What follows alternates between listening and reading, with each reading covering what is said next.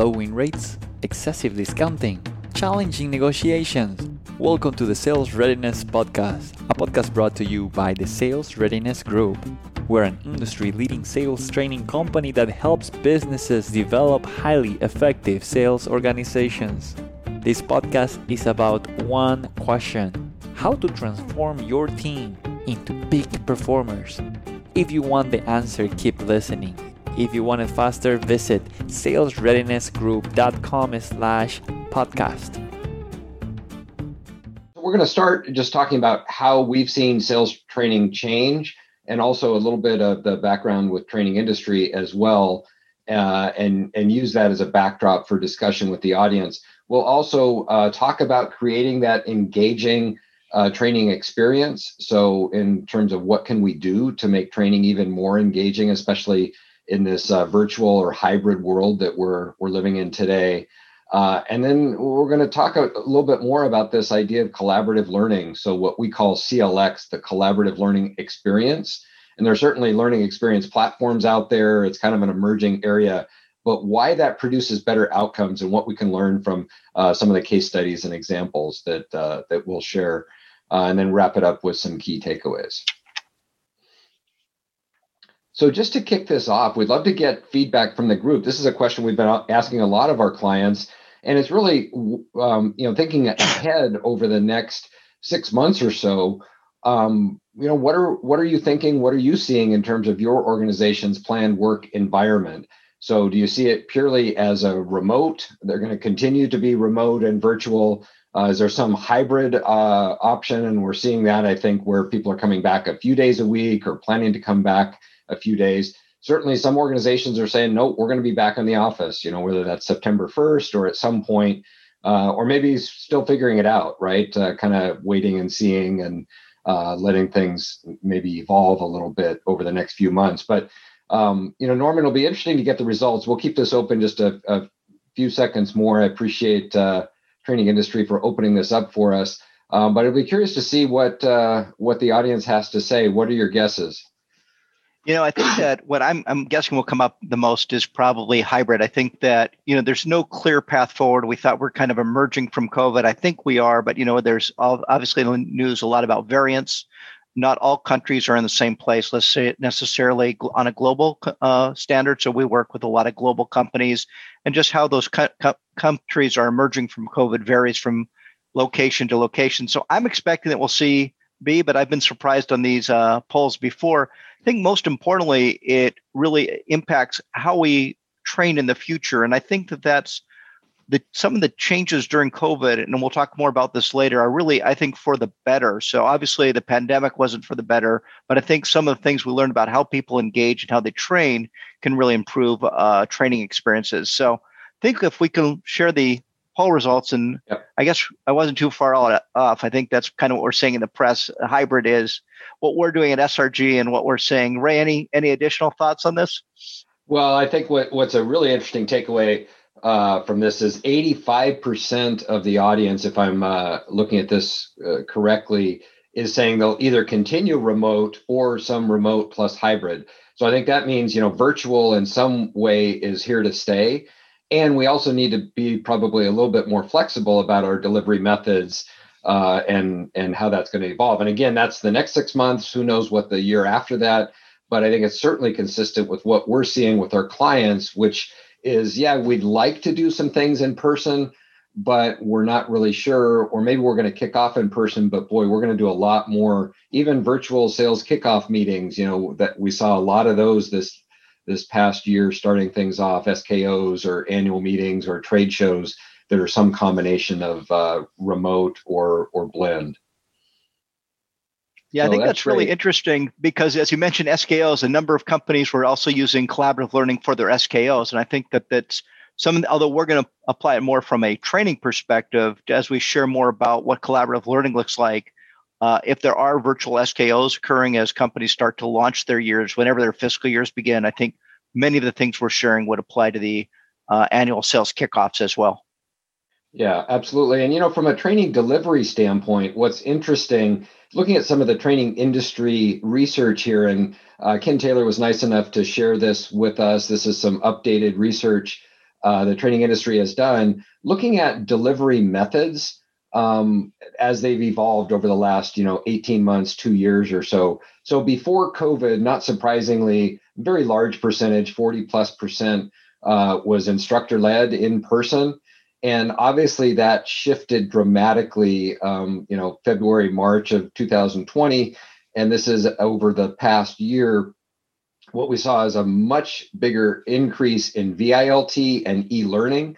So now representing over 50% of the over 70% of the market, as opposed to 50% or of the delivery methods. And there's still some ILT in there. I mean, we know that some people were still making it happen, or maybe they had a few events early or later. But there's still some preference for that. And then, other methods in there. I think what's really interesting is if we're looking at this predicted at the end of the year, and this is consistent, I think, with what our audience said about their return to work, is it's going to be a mix. So ILT creeping back up, but not to where it was pre-COVID, and virtual still remaining strong, right? Remaining a larger percentage. And so I think the takeaway message here is, boy, that's actually a pretty even pie now if we look at 26, 36, 33. So, kind of split between some e-learning, but really between VILT and ILT. And as we'll talk about, well, what does that look like when you put those together in a blended or collaborative learning experience? So just kind of building on the research from training industry, it actually gets to the perceived effectiveness of each of the modality. And I think this was really interesting to me because if we look at the top two, on-the-job training and, on-the-job coaching, it really gets to, skill application and adoption. People are really looking for a way to take what the knowledge they have or the skills they learn. And the best way to do that is on the job. So whether that's, working with a mentor, working with a coworker, or maybe getting coaching from your manager, those have the highest level of effectiveness because you're applying and adopting the skill at the same time. ILT continues to pull very well. People have grown up learning in classrooms. One of the things that ILT has a real benefit is you don't have the distractions on VILT. Quite often people can go and start, especially if it's a large group, checking out a little bit, maybe checking their texts or responding to emails. And ILT, much easier to make eye contact and create a level of engagement. If we look at the bottom of the chart, I think when we think about the effectiveness from training, webinars are not very effective. And we saw this ourselves a little bit as we started to first get into, the pandemic. Many of our clients are saying, can you run large group sessions? And, we wanted to run those sessions. We're also very clear that webinars are much better for sharing information like we're doing now, helping people really think through issues, maybe respond to some issues. But if we're actually going to focus on behavior change, at least VILT, where we went to small groups, and for us, VILT might be a group of under 16 people, can be very effective. The interesting thing that we'll get to later is in collaborative learning, that group size can go way up. So you can actually train at scale with collaborative learning. But it's interesting to me, just kind of the perceived effectiveness or lack of effectiveness of webinars. And we share that. We think it's a great way to share information, but not necessarily to train. I think what it also points out here is that blended learning is going to work best. There's no single bar here that's showing 80% or 90%. So that the idea is, how do we combine these areas so we get a variety of ways to engage, interact, and let people apply and adopt the skills that they're learning? And so we've always been big fans of blended learning. And then, as we'll share with you, we think collaborative learning goes one step further, maybe more than one step further than blended learning, in the way that it actually integrates, as opposed to just having separate components. The components are actually integrated into an overall solution. So really nice. We do want to just shout out again to training industry for providing us with this information and allowing us to share this information. We think it's great research. Yeah, I think it is great. I think the other thing that's really interesting is, we're certainly aware of the fact that adults have different learning preferences, learning styles. And what's really interesting beyond this particular slide is the fact that, those training programs that individuals rated highest were the ones that really satisfied their own needs, right? That they had a preference for a certain learning style. And if they had that learning style, then they typically felt the program was more successful and it had better outcomes.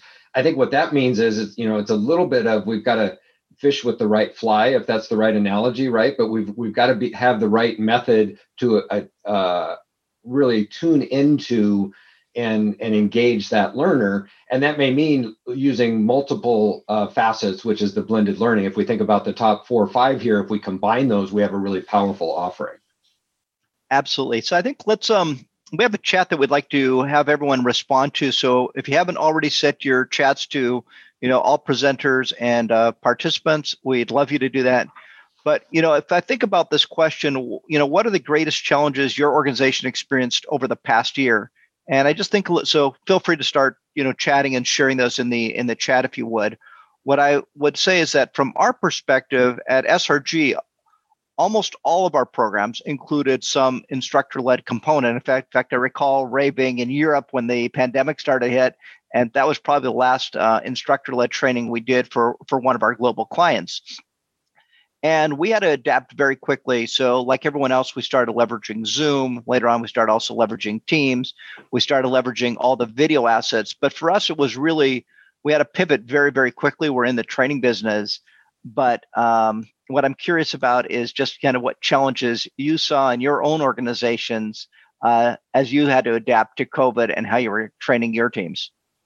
Yeah, so love to get the responses, just thinking about what that looked like for the participants we have today. And just while you're thinking about that, I know Richard had a question about why the adaptive learning on the previous slide was so low, right? Adaptive learning being a great way to tailor that. And I would say that that's probably more a research artifact that either people didn't know what to think of that, or when they thought about their other top priorities, that was just one that wasn't as high as the others. Not to say it's not equally important, but just didn't rate on the breakout.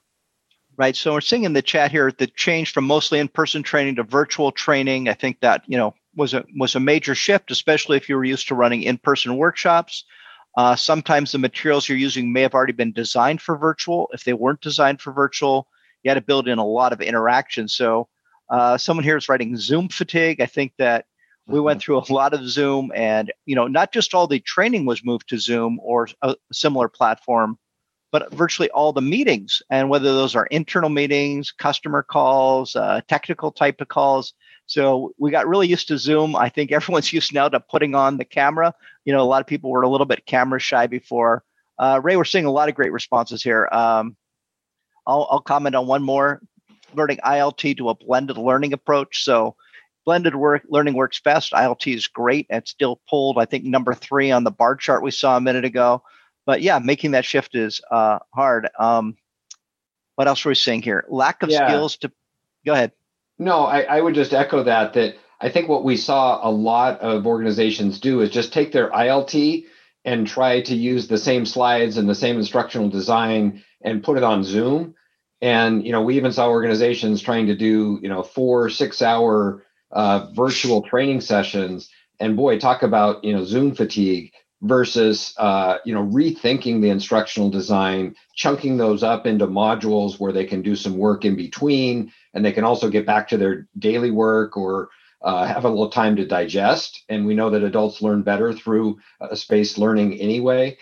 So I think that is a real challenge. And then also, as Susan mentioned, having the skills to facilitate virtual, it is different, and it takes a bit to learn how to engage the audience and how to call people out and really get them to lean into the sessions and not, multitask, as you said earlier. So I think this is really interesting responses. The other one Charlie mentions is, measuring effectiveness, which is always a challenge for training, but, especially virtually at the end of the session, did they like it is one thing, but are they actually applying the skills? Are we creating real behavior change? Are we producing business results? And, how are we going to measure that?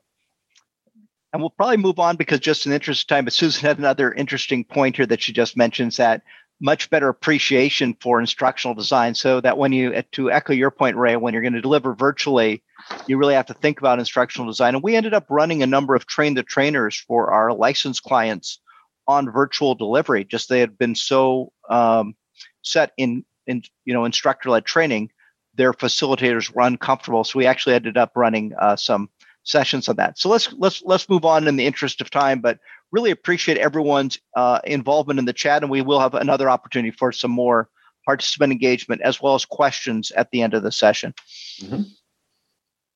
Yeah, so we're going to move on and really talk about that training experience. And I think really the instructional design comes right into play there, just as we were talking about. How do we create that engaging experience so that we get the participation, we get the application, and so they take away, something positive from that. So Norman, let's talk a little bit about, some of the options that we could look at. And, I would even think ILT, VILT, we could probably combine in the middle column, but maybe you could walk us through this chart. Sure. And I'll just mention that the CLX is, again, our internal naming convention for collaborative learning experience. So you can think of the last column as collaborative learning.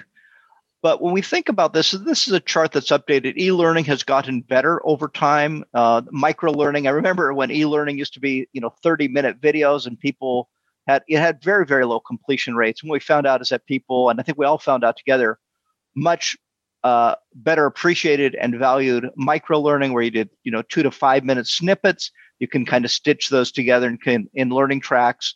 24/7, so the ability to access anytime. That was really important for a lot of learners. Millennials became very, very comfortable. I think today all of us are comfortable, accessing platforms. VILT and ILT obviously offer the live facilitator. Exercises and assignments are, very much a part of any kind of workshop. The discussions and the peer-to-peer learning.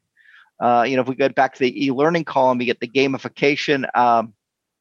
I remember going several years back, I was a little bit cynical because I'm not a millennial, as you could probably tell, but I actually found that the gamification works with millennials, works across all audiences. It's something we're seeing a high level of engagement around in missions, the ability to customize and when we think and scalability. And so when you think about, it's a little bit like when you go to the auto dealer and they're showing, 3 different models and they're showing, kind of the check marks.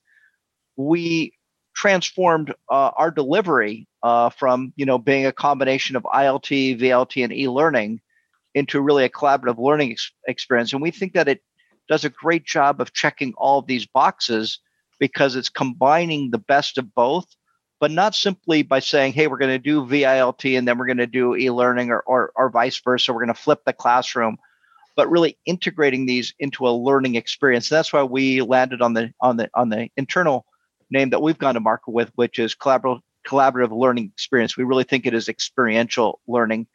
And Ray can do a really nice job, I think, of breaking that down a little bit more. This is a graphic we often use just to explain the various components, to our clients or to anyone who's interested in learning more about what is it, what does collaborative learning actually look like? Right. And, I think just to pick up on your comment, Norman, that really CLX, the collaborative learning experience, takes both the e-learning and what's, good about virtual and combines it. So we start with micro learning. So that may be videos, online where they can consume the knowledge and the content individually, asynchronously. But then we're bringing that together into some sort of facilitated session to be able to discuss. So we have them go through the program. They're actually then applying those skills. So the skill application through what we call missions and field work. So being able to, maybe it's submit a call plan or maybe providing a list of common objections and then really acknowledging and clarifying and thinking about how they're going to respond to those. So they can do those exercises in the platform. And I think what's really valuable is then in the discussion and collaboration, they can see each other's work. They can actually learn from each other, and we can share the best practices that are coming out of those discussions. And those of you who are facilitators, I'm sure you've had that. You get those aha moments in your live sessions where there's real great sharing. There's some huge key takeaways that are being brought to bear, but then they're gone, right? As soon as we walk out of the classroom, it's like, oh, we kind of lose that. Well, here they're captured, and we can go back. We can refer to those. We can have those discussion boards where they're posing questions that are coming up. We had a very large tech client that was really struggling with price commoditization. And so we had a whole discussion going about how people were responding, what they're doing today, what resources they're bringing to bear. And to me, that's learning in the spirit or in the context of real work. and makes it that much more applicable. So we look at the discussion. They have access to all the tools and resources. So again, instead of, hey, here's an email with a bunch of additional resources, or you're trying to find that toolkit, it's all hosted in the same place. It provides that landing. And there are a number of different platforms that support this type of thing. And then the final piece that you mentioned, Norman, was around gamification and the idea that just a simple ability to track progress. And in this case, we're providing points and badges at incremental points as they go along for completing activities. And boy, I was really surprised and impressed to see just how competitive the teams were to go through those activities to make sure they're on that leaderboard, to make sure they're getting the points that are associated. Versus, sometimes you finish a program, you don't really know if they took anything away or if they're applying it. In this case, it's very measurable. So I'll just pause there. Anything else you'd add, Norman, to this? I'll add a little bit more later as I just kind of share my personal experience with one of our larger industrial clients. I know you launched this initially with a very large tech client. You were talking about the pricing. I do want to comment, though, just briefly about the leaderboard. What I found is that, the participants are very anxious to complete the work. There is that level of competition between them, but it's a friendly competition because everyone can win. It's not like there's only one winner. The goal here is really course completion with everyone earning the badges. And we'll share with you kind of a Credly badge that we issue at the end of the program. But it also creates a high level of visibility to the management and to the program sponsors. And so they're not really wondering if people are kind of tuning in or not tuning in. They can see real time where everyone's at in the program and quickly course correct. So you're not kind of, 6 or 7 weeks into a program and realizing that someone's, trailing behind. It gives really, real-time feedback to the program sponsors and managers and provides an opportunity for course correction early in the process. And I think that's been a major reason we're seeing such high completion rates. Absolutely. And we'll talk about that a little bit in a story, the case study that we'll share. But just to give a quick example, one of the things that I think is really valuable is having a very welcoming user interface and a way that they can get in there and they kind of see where everything is. It's very intuitive, so they don't need to be trained on the platform, so to speak, but it's easy to navigate. Everything's there in one place, as we mentioned. And we believe in a process that releases the content over time. So instead of going in and saying, okay, well, here's 6 hours of training, we release it over a series of weeks. And so each week or period of weeks, they have an opportunity to complete those particular lessons, watch those videos and activities, and then get the badge for that particular module and move on to the next. So you see across the top here, we have prospecting, planning the call, developing needs, presenting solutions, et cetera. So those are, key modules that they would typically go through in a selling skills program. And those would be released over a period of, 6 or 7 weeks in this case. And then for each of those, this is the gaining commitment module, it would break out those orange bars we call accordions, expand and would have a combination of videos. They would have assignments. They would have content tiles that are elaborating on that. So again, they have all of that available at their fingertips. And that's where they would actually do the assignments and apply those to real life accounts, right, that they're working on as they go through the program. So a nice way to kind of lay it out, to navigate and to engage the learning as they go along. Yeah, Ray, one comment I would add to this I think has really resulted in the high completion rates is that you mentioned the content is being metered out, whether that's a sales coaching program, a comprehensive selling skills program, a selling to key executives program. So the content might vary. But if you look under where it says gaining commitment, Ray mentioned this is, the release for that. They're getting an email in advance, kind of just sharing with them, here's this week's, a module that we're going to be covering on gaining commitment. But if you look underneath that, it gives you an estimated time and the number of points. So by spacing this out, it's very clear if you release a program like this over a series, let's say of 6 weeks, I think this is a 6-week program, that the time commitment's about 60 minutes. The point total is about 310 points for a program that has roughly 1,800 points. So another benefit here is that we're chunking out the learning, and it's becoming very manageable for participants to really understand roughly what type of time commitment is going to take over the next week, and also how many points they would achieve to their point total. So I think that's just another element that we've found to be really beneficial for the learners. Yeah, and Norman, there are a few chats coming in, and again, really appreciate the engagement and collaboration here, right, among our participants. Mm-hmm. But as Charlie mentions, metering out the content builds anticipation. Mm-hmm. Everybody kind of likes that opportunity. Oh, what's coming next? As opposed to, oh my goodness, I have 8 hours or 10 hours of training I have to finish. So I think that's nice. It's also very manageable. It's like, oh, if I keep up, maybe it's 1 or 2 hours a week, but that's a reasonable amount to, lean in and engage in that program. And they like that. Christine mentions it's, spaced or drip fed learning. So learning over time. And I think the other thing that's so important here is it allows them to apply it in real time when they go back and, go to their day job. So that idea of learning in the flow of work is so important that they can apply this to accounts they're working on and come back and talk to the group, right, when they get that back. So a couple of specific questions. Again, we said we take these as we go along, and we will leave time at the end as well. But Charlie mentions, do we incorporate texting? Text-based learning is popular and effective. I think that's evolving. This particular platform allows for mobile engagement, so they can certainly engage that way. Haven't gone down that path, specifically with text assignments or using that, but they can use their mobile devices as ways to engage, certainly.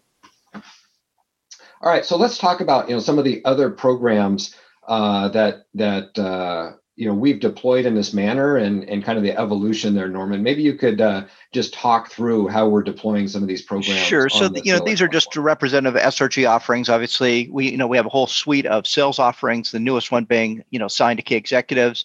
We have the high impact sales manager offerings, as Ray noted. We have a book on this, kind of a synopsis of the program. The book itself is not training, but it's a nice synopsis of the program. For us, the evolution has been as I said, we're in the training business. Obviously, we're a sales training company, and we had to adapt to the new reality associated with COVID. And basically for us, ILT training had been off the table for over a year. And so, like a lot of you and a lot of our clients, we immediately went to VILT, but we also had all the training already, the e-learning, the micro learning assets.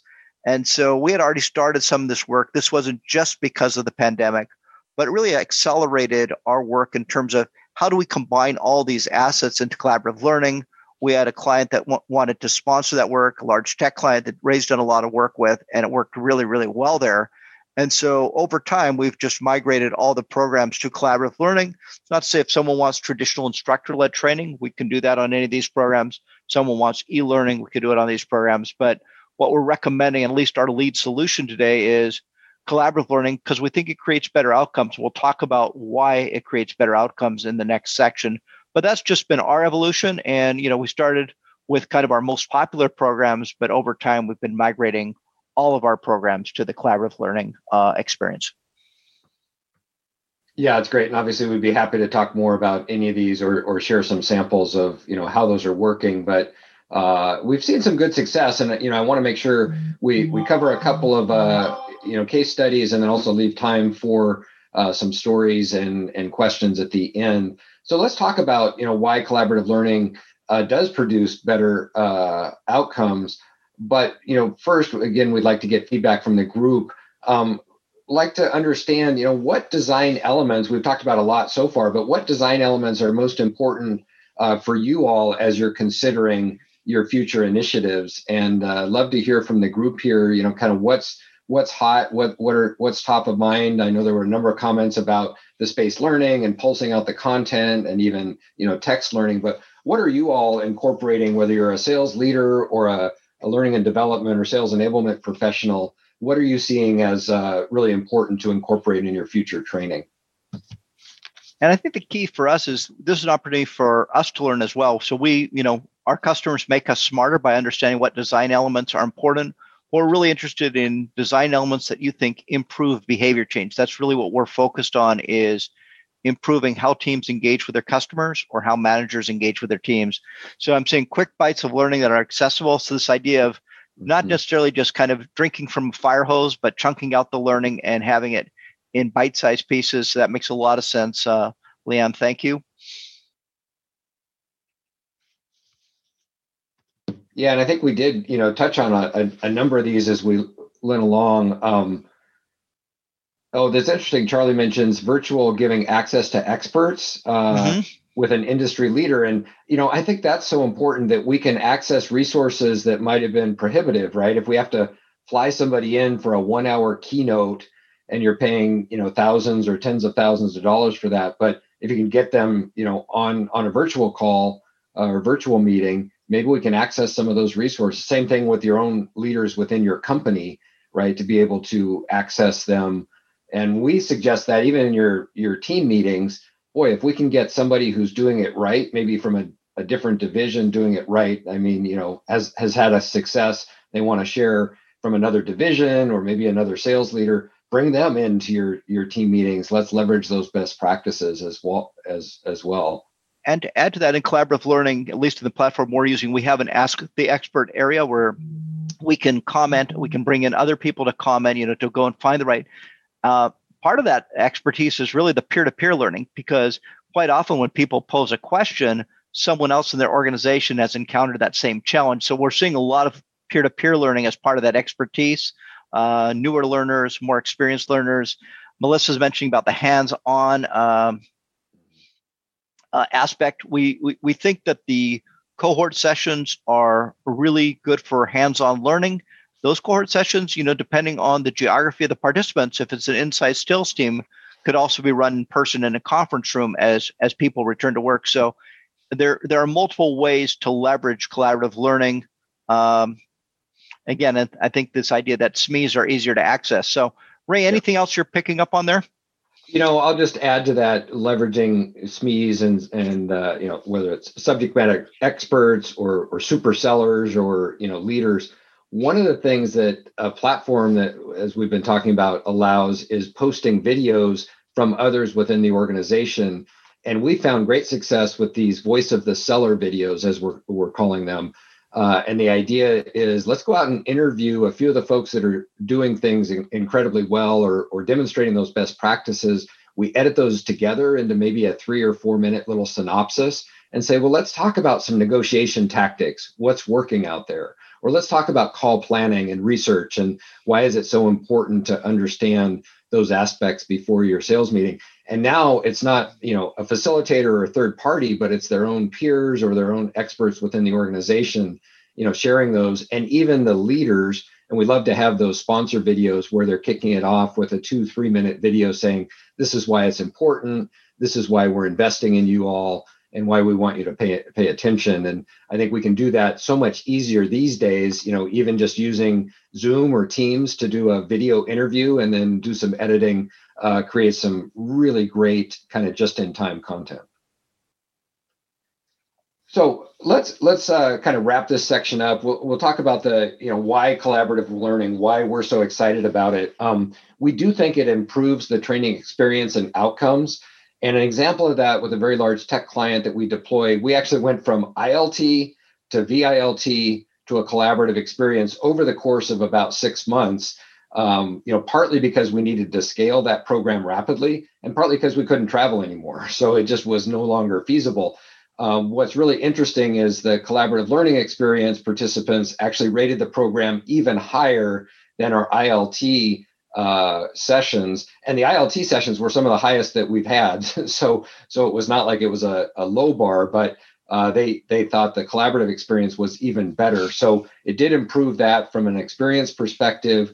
It allows you, some of the same things as e-learning, but to train a dispersed team, to reduce the travel costs, and really get that scalable solution. And then the other component that I think is really important is that real world application, the space learning, as we talked about, and the ability to learn from each other by sharing their examples and seeing the work that others are doing. So, we think all of these help create not just better satisfaction and engagement, but ultimately better outcomes in the program.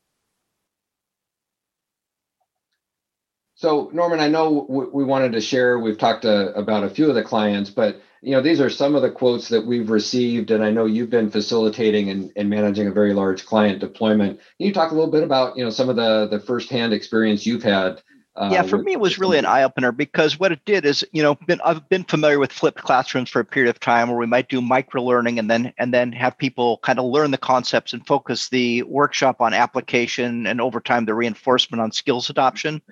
But this idea of launching, this was with a very, very large industrial client. So we kind of proved out that it worked in tech, but I wasn't sure it was really going to be responsive in kind of the non-technology world. And what I found is that the ease of use and the application was great. People immediately engaged. And what I would say is that the quality of work, so I facilitated a lot of live sessions. And let's say I was covering an objection handling model, and then I would call on people to basically practice that or role play that. And they would do an okay job in the classroom. And we've kind of caught them on the fly. It's a great learning experience. But the level of thought and the quality of responses by giving people the opportunity to really apply, and we use in our platform, we use missions, and they apply it in a mission, and then they actually submit whether that was a price objection, too similar to my current solution, no budget. They were overcoming these objections with really well-crafted responses. Their peers were saying they were commenting on them. Another aspect of video is throughout the program, there are opportunities for people to upload videos. When I lead the Friday cohort session, I often feature some of the videos. I call it an Internal Academy Awards and feature some of their videos where they're actually demonstrating the skill. So I just felt that the level of skill application went way up by giving people the opportunity to think as opposed to catching them on the fly. And so the quality of work was amazingly high. And then what I'm doing in the sessions I'm running, I'm actually cutting and pasting their work into the cohort session, and then letting the people who did the work comment and invite comments from their peers. So you could probably tell I'm super excited about it because I'm just seeing it firsthand. And I'm like thinking I'm on my third group with this particular client. And we got an email this morning. They budget, I think their fiscal year starts October 1. They have a bunch of other groups and other programs who want to put on this platform. So I think these participant quotes are obviously important. They give you some participant feedback. And what I'm just sharing with you is my experience facilitating one of these sessions. Yeah, that's great. So I think some really interesting case studies and stories to share. So want to make sure we have a little bit of time for questions. So again, please feel free to chat your Q&A in. If you do have questions, I'll just share, this particular example. We provided a badge, a Credly badge for completion. And that's also a little bit easier to track if we can see, hey, have they done all the assignments? Have they gotten their badges? Have they hit a threshold of points? And then they are able to qualify for a digital badge that they can share on LinkedIn and have on their signature, et cetera. And what was really interesting, our pilot group was actually over 90% completion, 93%, just fantastic for an online program. And overall, and we took over 350 sellers through that, we're receiving over 80% completion rate, which was much higher than any other program that this particular client and others had seen, of this fashion. So very pleased to see how people are leaning in. So let's cover, a couple of key takeaways, Norman, and then we'll turn it back over and see if there are any additional questions. Right. And I'm seeing a few questions in the chat right now. So these are pretty self-explanatory, but we shared from the experience from training industry. Learners believe applied experiential practice are the best delivery methods. We saw a lot about that in terms of on-the-job training and coaching. Preferred training methods impact training effectiveness. So we also saw some research on that. Blended learning for all of us has become the new norm. Virtually everyone has shifted to some level of virtual deployment.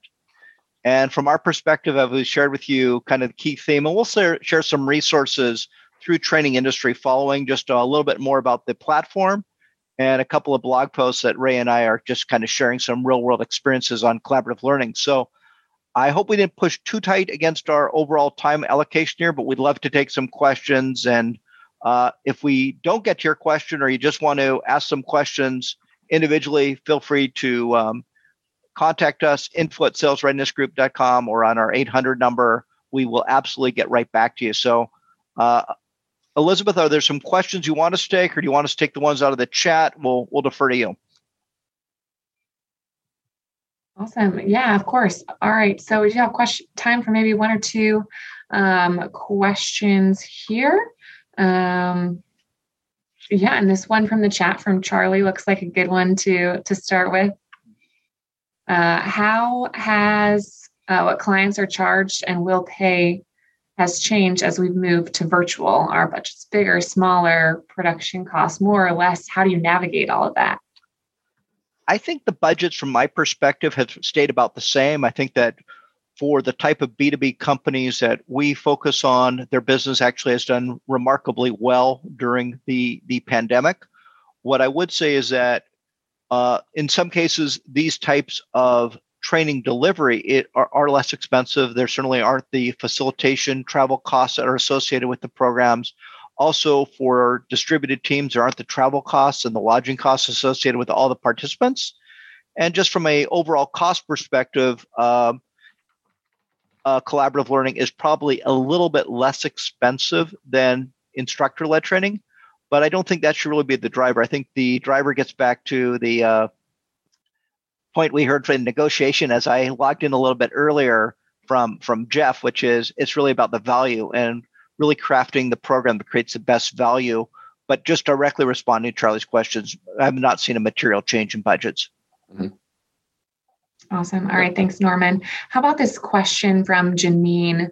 How do you monitor the level of engagement in a collaborative learning environment?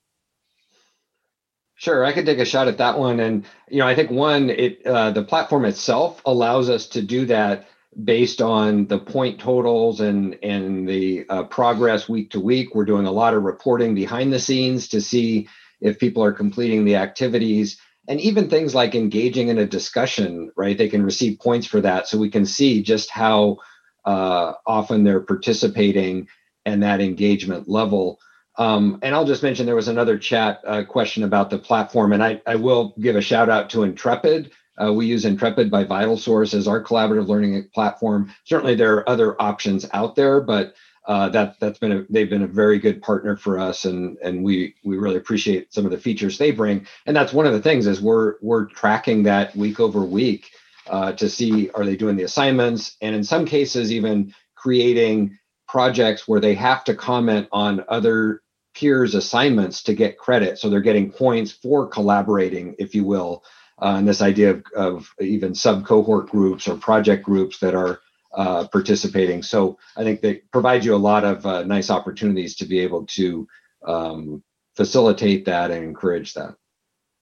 What I would add to Ray's comment is not just the point total and the badges, because you could actually get that by almost submitting any assignment, in terms of a mission, but the transparency and the fact that everything's open to the peers and the moderator and the key sponsors, as I was mentioned before, leads to much higher quality responses. So we're seeing not just that people are engaged through completion rates and point totals, but we can actually go in and see the quality of the work they're doing. I think that, as I was sharing, the quality has been surprisingly high, and I think it's really a tribute to people's ability to think and then apply the skills that they're learning, as opposed to having to just apply kind of on the spot in a facilitated session. Awesome. Thank you. Okay, so Winston is wondering, can you talk a little bit about how the peer-to-peer interactions work? Go ahead, Ray. Yeah, so as I just mentioned briefly, the opportunity to create a mission or an assignment and then say, okay, not only do you have to submit yours, but you have to go review and comment on, or use a rubric, if you will, to evaluate one of your peers or two of your peers. It creates that opportunity, and they learn both from being now a coach and also from seeing other assignments. So there's some great opportunities to be able to leverage that as they go along. And what I would add to that is that even if the mission doesn't call for that, what I'm saying is that people, let's say, I'll go back to my overcoming objections. They'll write like, great response, Ray. I hadn't taken this approach before. I'm going to try that on my next. So we're finding that there's a social aspect to this where even if people aren't instructed to comment, because they can comment, or they'll put in a like, or they'll write a brief note. So the more we encourage that, the facilitator goes in and also makes comments, it starts to feed on itself that people are actually commenting on each other's work. And whether that's a formal part of the exercise or just an informal part of the platform, we're seeing a lot of peer-to-peer interaction. And that carries over to the cohort sessions, because those are being facilitated live. Typically, we do them once a week after people have done the work. And when people are sharing what they've done, they're getting a lot of questions from their peers and comments from their peers. The market is changing, making sales skills more important than ever before. How to transform your team into peak performers? If you want the answer, plus free resources for podcast listeners, visit salesreadinessgroup.com/podcast.